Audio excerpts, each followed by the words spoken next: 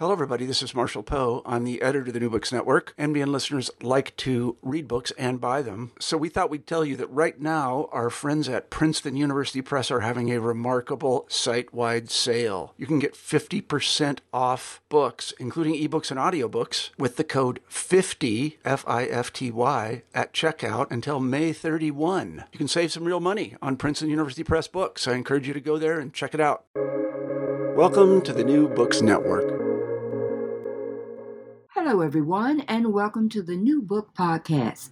I'm Deidre Tyler, host. Today, we'll be talking with Katherine Mason, author of The Reproduction of Inequality, How Class Shapes the Pregnant Body and Infant Health. How are you doing today? I'm doing really well. Thank you. How are you? Great. I wonder if you could start by saying a few words about yourself and how you got started on this project. Absolutely. So I'm currently an associate professor of sociology and women's and gender studies at Wheaton College. But I actually got started kind of thinking about the issues that I deal with in this book. I think actually as a child, I've been interested in bodies and inequality for a really long time. So when I was a kid, I remember I felt like kind of an ugly duckling, and I think a lot of people have that feeling. I had big, thick glasses. I hadn't really figured out my style. And then when I was a young teen, I got contacts.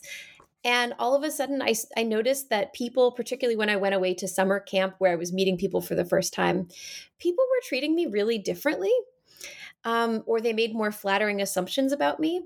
And in some ways that was nice, but I also really resented it. It felt very shallow. And I think you hear something similar from people who've lost significant amount of weight, who often will talk about how they've noticed that like people are nicer to them. People give them the benefit of the doubt. But the only thing that's really changed about them is their appearance. And so it feels like this sort of Pyrrhic victory where you win people's approval, but you feel kind of suspicious of it.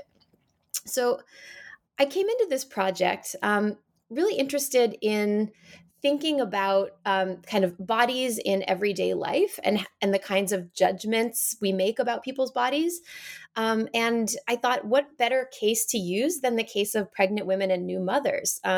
Few groups are more kind of universally scrutinized for what they do with their bodies. So it feels like this sort of perfect case study to see how bodily judgments and inequalities play out because it's so intense in this period. Well, tell us about your methods for your research. Sure. So when I went to do the research, I wanted to talk to women who were either pregnant at the time or up to 5 years postpartum. So people who still had pretty recent memory of what it was like being pregnant and giving birth. And I ultimately talked to 70 women. And mostly we were talking about changes that they made in caring for their bodies during and after pregnancy. So we had a lot of questions about why they adopted the health and body care habits that they did, what kind of support they got for that through, family and friend networks or, things they were reading or classes they were taking, as well as what sort of kind of non-support they got, right? Like what kind of pushback or judgment they received from people about whatever it was they were doing their bodies. And I was especially interested in class. And thinking about how the different resources or knowledge that women might bring to this would impact both the actual kind of health choices they made and the levels of support they got for that. Now, in your book, you talked about the stratified embodiment between women and the stratification of women's health. Tell us more. Sure. So one of the concepts that I develop in this book is something I call reproductive body projects. And these are basically the everyday body care practices that women undertake to cultivate babies' development, both during and after pregnancy, by working on their own bodies. So think about like all the different kinds of recommendations that pregnant people face about like things you should eat or not eat or drink or not drink when you're pregnant. Think about all of these expectations that people will read pregnancy books and guides, that they'll listen to podcasts about parenting, that they will avoid risky activities. The decisions that people have to make about when it comes time to have a baby. Will you seek out a medicated childbirth? Are you going to try to have an unmedicated, what some people call natural childbirth? And then after the baby is born, are you going to breastfeed? Are you going to bottle feed? It's this just endless series of choices. And the thing that I'm interested in talking about this as a project is that for a lot of women, this isn't just kind of random decision making, but rather they come at this with a sense of a set of values of kind of how they want to relate to their body and what they want these investments in their own health to do for their baby. And basically everybody does this in one form or another, right? Like you have to make choices when you're pregnant and when you have a baby. But even though everybody does this, what they do, like the choices they actually make, and especially how they explain their reasons for doing it, varies pretty significantly. And so I wanted to understand why. So you asked about stratified embodiment, and I would say when we look at reproductive body projects, we can see that for pregnant and postpartum women, health is both stratified and stratifying. And I'll explain what I mean by that. Basically, these projects both result from social inequality, but they also contribute to social inequality.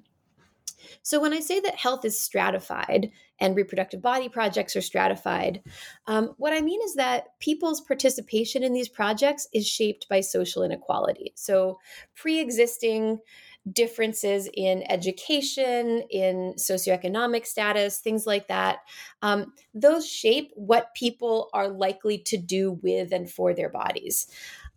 So that can be a result of differences in resources. So if you are planning to exclusively breastfeed, right, that might mean that you have the ability to work from home, or you have a flexible job, or you have paid maternity leave that lets you stay home for a while without losing benefits or losing pay, so that you can establish a breastfeeding relationship, right? So that choice might be shaped by kind of the time, having the time or money to do it. These projects can also be stratified and as a result of class, as a result of differences in knowledge or cultural norms.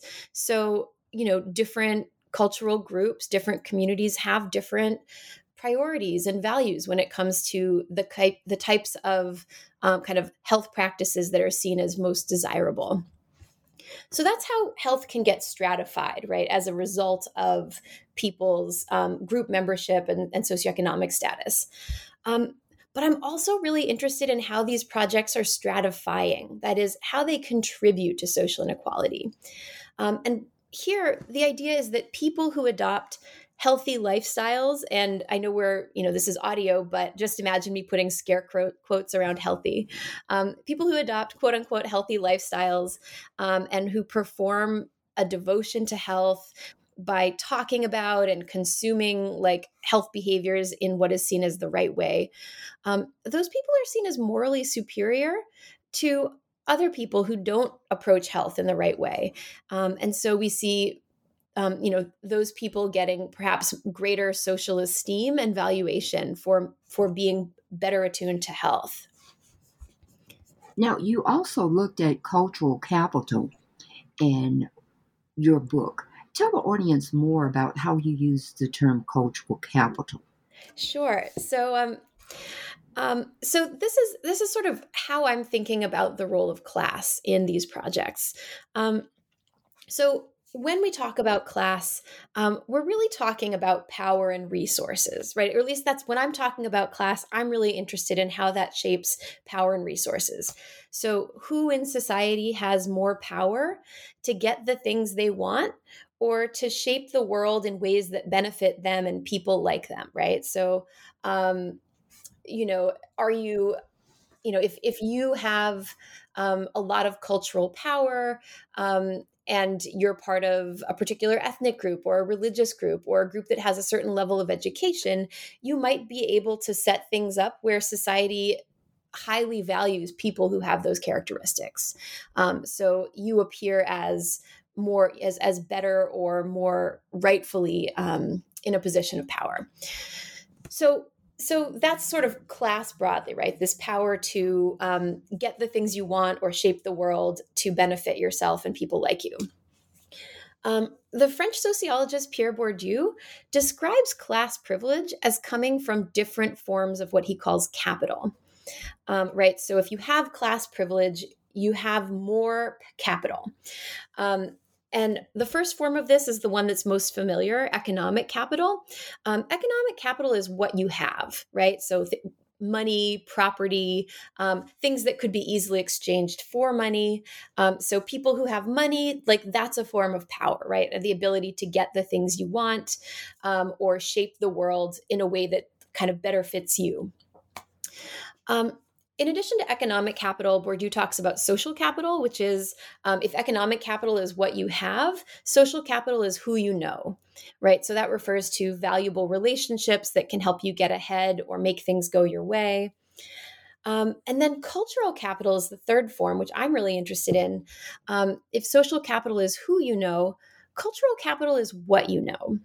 And that refers to having possession of highly valued knowledge and tastes.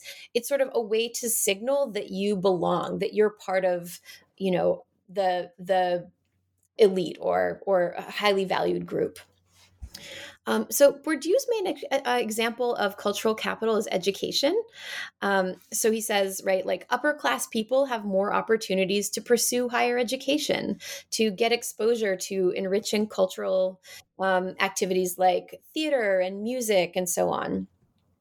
But as a society, we don't necessarily look at education and say, oh, that's privilege. Instead, we're used to thinking about education as merit, right? We say, oh, someone who has a degree, someone who's very cultured, like that's someone who's worked hard to attain that degree, someone who has cultivated these tastes, the ability to appreciate avant-garde film, whatever.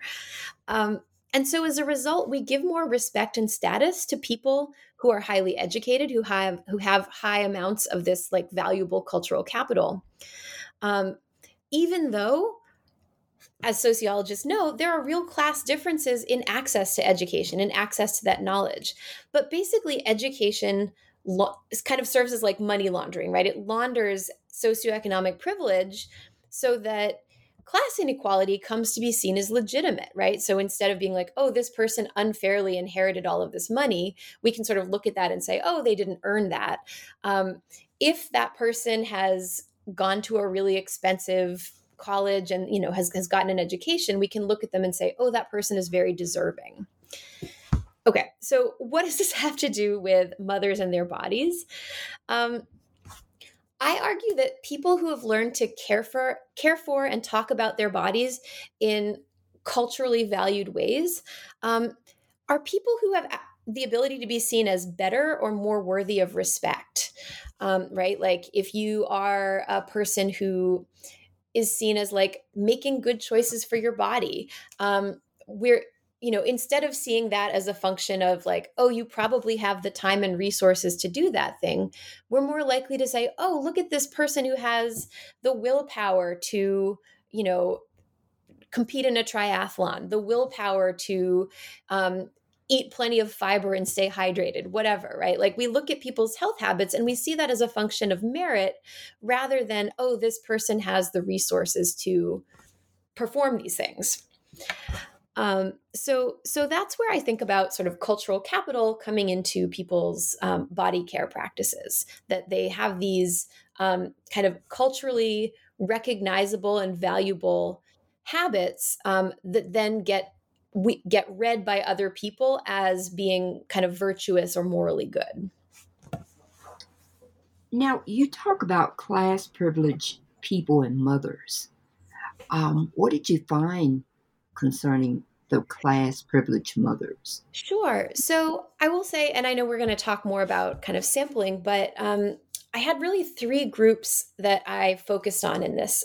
So I talked to kind of class privileged women. So these were women who had, I have sort of a shorthand for them. I call them high education, high income. So people who had completed 4 years of college, who had at least a bachelor's degree, and who were also usually in the top two kind of income quintiles in the United States. So we would see them as middle or upper class. Um, I also looked at a significant number of poor and working class people who did not have a college degree and whose household incomes would place them in like the bottom two quintiles. And the third group that I can talk more about later is a mixed class group who had either high education and low income or low education and high income. Um, and so the thing about class privileged mothers is, so in a lot of ways, this was the group that felt most familiar to me, right? Like I am someone who grew up middle class. I'm, an educated professional. So, culturally, I was connecting a lot more with some of the things that these respondents were talking about. And some of the things that I noticed with this group was that they were really good at communicating about themselves as experts, and as like highly knowledgeable and dedicated to their own health and their children's health. So I would ask them questions about like, tell me what you changed when you were pregnant, and I would get these dissertations on oh, like I read the Journal of the American Academy of Pediatrics. I like shopped around for the best midwife. Or some people would say like, I'm already a super healthy person, so I just tweaked a couple of things. So they were so ready to talk at length about the many kind of intentional choices that they made for their health and for their child's development. And which was interesting to me because I was thinking like, I'm kind of the audience for these stories, but it's clear that you have some practice talking about this. Like, this isn't the first time that you've kind of defended or accounted for all of the things you're doing for your child. And so that kind of thinking of those as narratives that these women had practice telling was really interesting. And I was wondering about why do they do this? Why, like, what is at stake in having these like really cohesive narratives about themselves as these kind of health focused moms? A lot of them would link it to identity. So when I asked them about the projects that they took on when they were pregnant, some women would talk about this in terms of, like an athletic identity. So I had one woman who was like, "Oh, I always assumed I would have a natural childbirth, that I wouldn't have, I wouldn't have an epidural, I wouldn't have induction, whatever, because like I run triathlons, I'm an athlete, I'm tough, I can do this." And so they linked the things that they were doing for their child's health, presumably, to their own kind of pre-existing identities. They were sort of cultivating this narrative of themselves and who they were through these projects. Other women would talk about their professional identities. This woman was like, "Well, I'm a scientist, I'm a researcher. So when there's like an issue with my own health or my child's health, like I go to the literature, I read up, I compare sources, and that's how I make decisions." And so what I got from kind of middle and upper class women was these really kind of well developed, and it sounded like also like highly time consuming projects and practices that they were undertaking to try to give their child the best start in life. Well, you talk with women from San Francisco and the northern region of Florida. Did you find many similarities between the women and their hope for the future for their children? Um, you know, I I didn't necessarily expect to. So I started out my research in the San Francisco Bay Area, and I was thinking, this, like, I'm getting some really interesting answers from people, but when you're looking at the San Francisco Bay Area, it has a real reputation, politically, culturally, as being this sort of crunchy, new agey, liberal, multi-ethnic area. And I was like, I don't know how much, like, I'm getting a lot of interesting answers about people's kind of health values, but I don't know how much that's going to be representative of like other parts of the US. And so I ended up deciding to have a comparison case, and I went to kind of rural northern Florida. So I had like urban San Francisco Bay Area, rural northern Florida. This is kind of close to Georgia. This is not Miami, right? This is very much like in a place with like boiled peanuts and alligators and swamps. And lots of football. And so I expected that there would be kind of significant differences in food traditions. Politically, these are different places. I would say it was different when I did my research than now, right? Like Florida and California did not seem nearly so politically polarized at the time as they do today. But I was expecting there to be differences. And one of the big surprises that I found was that they were really similar. Like I had expected I would be comparing the two states, but it ended up just not making sense to do that throughout the book because across both states, everybody, I'm going to talk about this as like what are some of the things that these women are trying to do with their body projects and the work they're investing in their children. But for the most part, they weren't. I talk about the effects of those projects, but they really, for the most part, weren't describing, they didn't have these sort of calculating motives for why they were, investing in their child's health, for saying like, oh, I want my kid to get ahead or whatever. They love their kids and they were like, everybody said, I want to give my kid the best start in life. I want to make choices that will keep them healthy, that will keep them comfortable. I want to model good behavior and like healthy habits for my kids so that they can learn those things for when they're a grown up. So that was really similar across these two regions. I would say the differences, came less about region and were more having to do with kind of how people enacted those values of wanting to give their kid the best start in life, not by region, but much more by, I would say, class and to some extent, race and ethnicity too. Now, tell us about how you recruited the women and your participation observation. Sure. So my point of entry was I was really fortunate to find some folks who were in the Women, Infants, and Children program. So, this is a federal supplemental nutrition program that provides kind of supplemental nutrition, so vouchers for healthy and kind of nutritious foods, sometimes infant formula for people who are pregnant and postpartum, as well as children up to age 5. And so I was really fortunate to have access to some offices of the WIC program in both California and Florida. And I was able to go in and observe the work that staff were doing with low-income families. So if you don't know much about WIC, it provides vouchers, but unlike, food stamps, SNAP, and some other programs, it's not just the kind of financial benefit, but they actually do a lot of work around kind of nutrition education, prenatal education, nutrition education. And so I was really interested to see what kinds of messaging women were getting about like what they should be doing with their bodies. And so I got to sit in on both kind of one-on-one counseling sessions that WIC nutritionists would do with clients, as well as in some cases group nutrition and group counseling sessions. I remember a really powerful one I got to where it was a group of women who were probably 7 or 8 months pregnant, and it was a class with a lactation consultant showing them kind of the nuts and bolts of breastfeeding, and it felt like a very special and privileged place to be as these women were about to embark on this very big new chapter in their lives.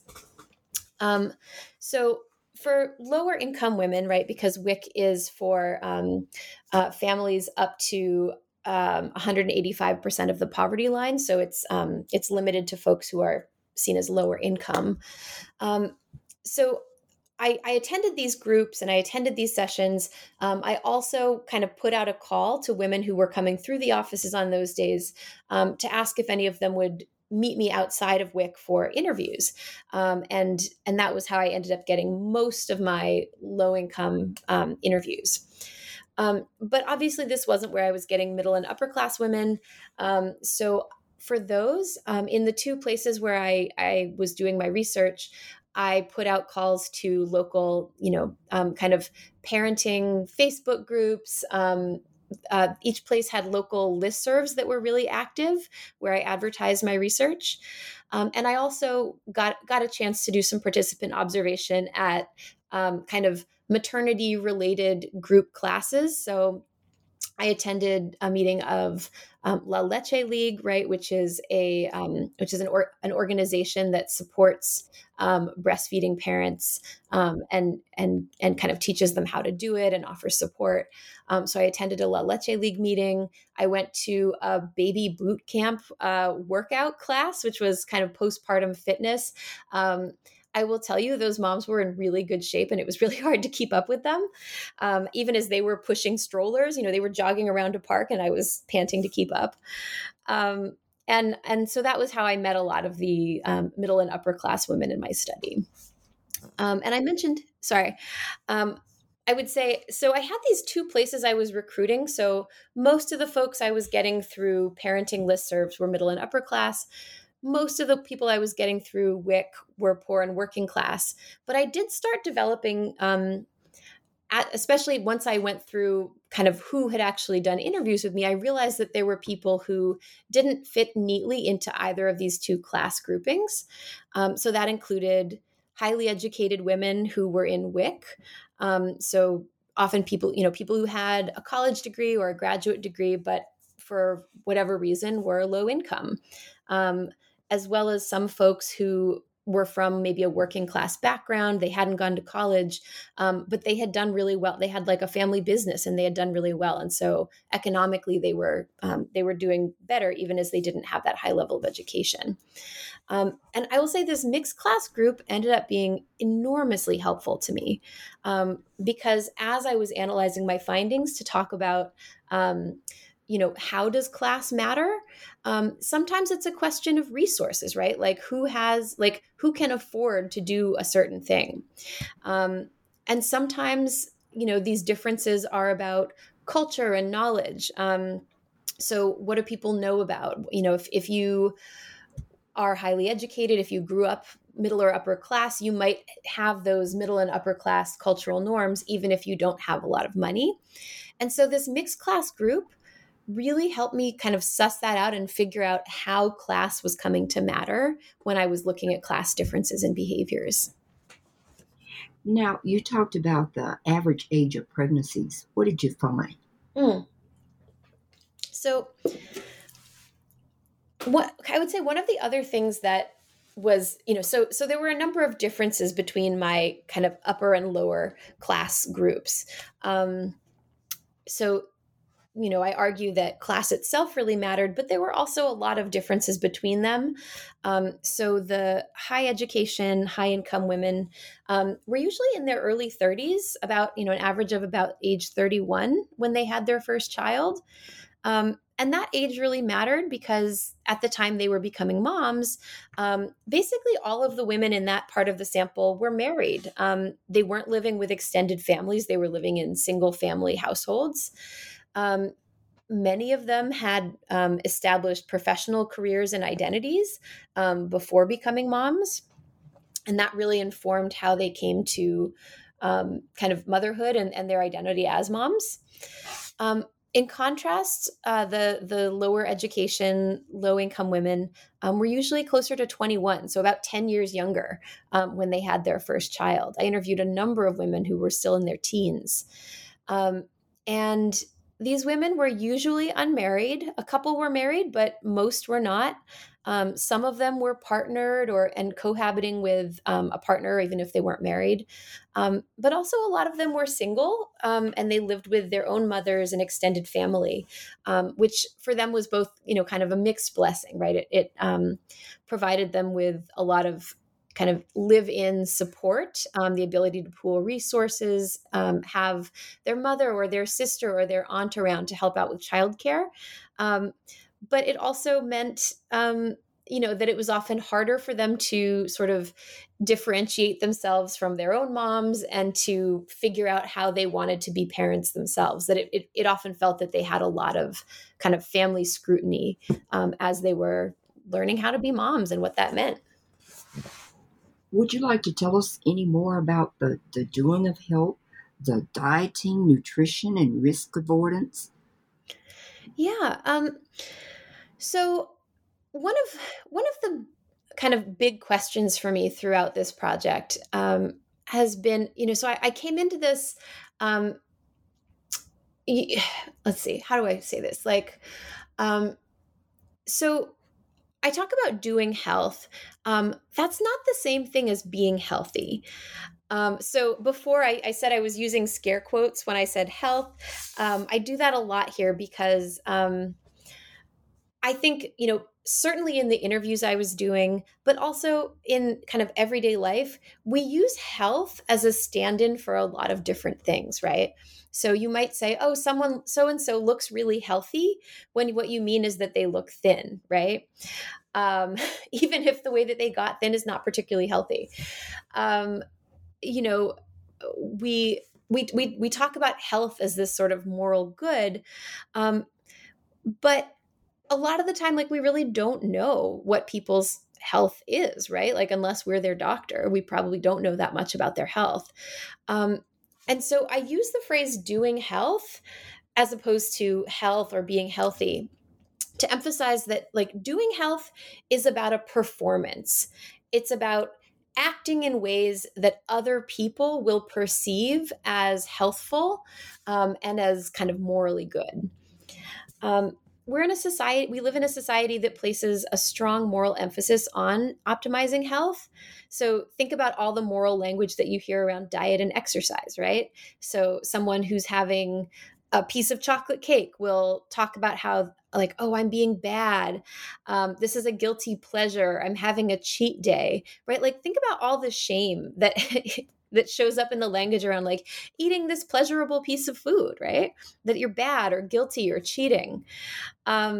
We admire people who we perceive to be taking care of themselves, and we pity people who are letting themselves go, or we might even look down on them. And so regardless of whether someone is actually in good health, doing health is the performance of actions that we see as healthy. And so, as I'm going to talk about some examples of women that I spoke to, but I will say that these women, I think, were aware of this duality, that they both really wanted themselves and their children to actually be healthy, right? They wanted good health for their children. What parent wouldn't want that? But they also were keenly aware of being observed by others, and how their actions would look to other people, how their choices would look to other people. And so doing health is this action where people are kind of making choices about their bodies and health with the knowledge that they're being watched. Now, tell us some of the stories about the women you interviewed that would help us understand this class difference. Sure. So I was saying before how women are kind of aware that they're being watched. I think a great example of this is, so there was this woman I spoke to in California. Her name was Luz. She was an immigrant living in California, and she was fleeing a domestic violence situation. So she had a lot of kids, and they had spent basically the last year in a variety of shelters, like domestic violence shelters. She had recently gotten into public housing that was heavily subsidized so that she would have hopefully some more stability for her family. But she described it as being a pretty kind of traumatic, difficult year for her family. And as she was sort of telling me this story, and she says, so I have a 2-year-old son, and he is still using a pacifier. And she said, listen, I know that I'm supposed to have weaned him off the pacifier. There's like some research that suggests that extended pacifier use can affect how your teeth grow, right? So like it's not supposed to be super great for your teeth to use a pacifier for a long period of time. But she says, like, listen, the last year has been traumatic. The pacifier helps my kid feel okay. He's going to need therapy. Like, this has been terrible for him. And like, I know that giving him this pacifier, letting him keep his pacifier is the right choice for him, right? It's comfort for him. But every time they went to the WIC office, she would take the pacifier away and hide it. And I said, well, don't you feel like, you have good reasons for your son using a pacifier? And she's like, yeah, but, at WIC, like, I don't want to get into that with them. I don't want to deal with a lecture about how my kid needs to be off of a pacifier. It's not taught, it's not therapy. I don't want to tell them all my business. So she just basically avoided the topic. She knew she was going to be scrutinized. She knew what people were going to say, and just tried to kind of head that off by basically just like hiding this thing, right? Hiding this thing that she was doing. In contrast, so Luz was very much kind of poor. I think I would say she had like basically no income. Contrast this to another woman I spoke to, who I call Britta, who was a white, kind of upper middle class woman, who told me about what she did when she was pregnant. And she was classified as, I can't remember, overweight or obese. But basically her doctor started trying to talk to her about her weight and saying, like, in pregnancy, it's really important that you manage your weight, blah, blah, blah, blah, blah. And she basically like stopped him in his tracks and said, she said, that BMI is bullshit, right? And she proceeded to just kind of like lecture her doctor about how, the history of the body mass index and why it is not a good measure of health. And she was like, but anyway, it doesn't, maybe it's useful for other people, but it's not good for me because like, I know what the number on the scale says, but you have to understand, like, my blood work shows that I'm in really good health and I hike every day. So that scale has nothing to do with me. And I want you to treat me as an individual. And hearing her talk about this, I was struck by how much confidence she had in basically being able to speak to her healthcare provider as an equal, not as this authority figure who she had to just obey, but instead to kind of push back and say, no, I demand that you address me as like an individual and kind of personalize your care for me. I don't want you to just treat me by the numbers. And I think about, Luz and Britta's stories, I think, is illustrating how women in different classes responded. Like, they all faced this surveillance. But middle and upper class women often had like the language, the education, to be able to claim expertise and to sort of claim that they were good mothers. So if they were facing this surveillance, they would more often respond directly and say, no, I'm making good choices. Let me tell you about why. I actually am healthy. Poor and working class women, I think, sometimes felt disempowered in these kinds of interactions with health authorities. And so even when they felt confident in themselves that they were making a good choice for their child, they didn't really feel empowered to kind of confront healthcare providers and health authorities, and instead tried to just kind of avoid the topic, or, they would listen to what the healthcare provider was saying, and then they would go do the thing that they believed was right. Now, what is the overall message you want to leave the audience with once they finish reading your book? So I would say, I think there are two takeaways, right? So a lot of the time when we talk about health policy in the United States, so often we look at the health problems that low income communities face, and we say, if only we could make, especially when we're looking at like health habits and lifestyles, and we often say, if only we could make, you know, poor and working class folks like do the same things that middle class folks do. If we could just get them to act more like middle and upper class people, they would be healthy. So it's this very kind of individual behavior, kind of individual determinants of health approach. And, I'm a sociologist, so I think that's probably not the most helpful approach anyway. But in response to this, this sort of theory that basically to make low income people healthier, we have to make them act more like middle and upper class people, I would say two things. First, a lot of the education that I saw being targeted at low income folks was like, well, we know that you don't have very much time and you don't have a lot of money, but like, here's how to cook something healthy on a budget. And a lot of the advice was sort of, here's how you can do more with less. Like, here's how you budget. Here's how, like, we know you're busy and you're working two jobs, but take the stairs instead of the elevator, right? Like, try to make these small changes. And that kind of advice to me just really misses the point. And I look at like the kinds of healthy behaviors that middle and upper class women were engaging in were hugely time consuming, resource consuming, right? Like they had these supportive relationships with their healthcare providers, in part because they had good insurance and the ability to shop around and find a healthcare provider who supported the way they want to do things. So if we want poor and working class people to do health more like middle class people, we need to give them the same resources that middle class people have access to: good income, disposable income, good healthcare, disposable income, and some leisure time, right? So that's how we make poor and working class people act like middle class people.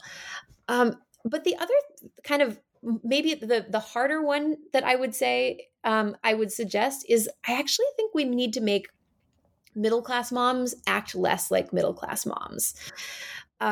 So many of my middle and upper class respondents talked to me about, as they were talking about all the time and energy they invested in these reproductive body projects, I was floored by how many of them described histories of eating disorders, right? This was the result of their becoming really hyper fixated on food and on their bodies. When I asked them about what they did with their, to kind of help out with their kids' health, they felt anxious and competitive. They worried that they weren't doing enough. I had women who breastfed who, like, their baby weaned before a year, and they were like, I felt like I was failing my baby. I had to go to therapy, even if their kid turned out fine. And it's fine, right? If your baby weans at 8 months versus 12 months, like, they're going to be fine. But they felt so much anxiety and guilt about this. The other thing that we didn't talk about much, but when you had these middle and upper class women taking on these reproductive body projects, it became a source of enormous gender inequality in their relationships, right? Like they were putting in all this extra energy into like optimizing their child's health, which contributed to a real imbalance in childcare time and energy relative to their male partners. I was only looking at straight couples. So my second suggestion is, I actually think that middle and upper class women could learn something from the lower income moms who a lot of times were sort of strategic about saying, like, I'm not going to spend all of my time thinking about my kid's body and their health. I'm going to focus on what seem to be, the most important ways I can invest, and then spend time on other things like pursuing a job or finding, stable housing. And I think that there's something that middle and upper class women could learn from that. Well, I've taken up enough of your time. Can you tell us the next project you'll be working on? Absolutely. So where I leave off in the book is that I have questions about what happens to these kids when they grow up. I have some ideas about what I think happens, but one of the things that I look at in the book is how a lot of these women talk about what they hope for their children in the future. Like, so if I'm investing in my child's health, if I'm modeling like exercising regularly, or reading nutrition labels, or whatever it is, right? If I'm modeling these things, they're hoping that that's going to benefit their child in some way in the future. And so I'm really curious about, like, will these lessons they learned in childhood make a difference in their adult lives? And so my next project, which I'm just getting started on, is going to be about looking at bodies in the workplace. So asking what kinds of benefits might come, if any, from having the right kinds of bodies or body care habits. So, do the things that you learn about nutrition and exercise and engaging with medicine, do those matter for your status, for your professional success, etc., when you grow up? So I don't know the answer to that yet, but I'm really excited to find out. Well, we'll be looking forward to that project.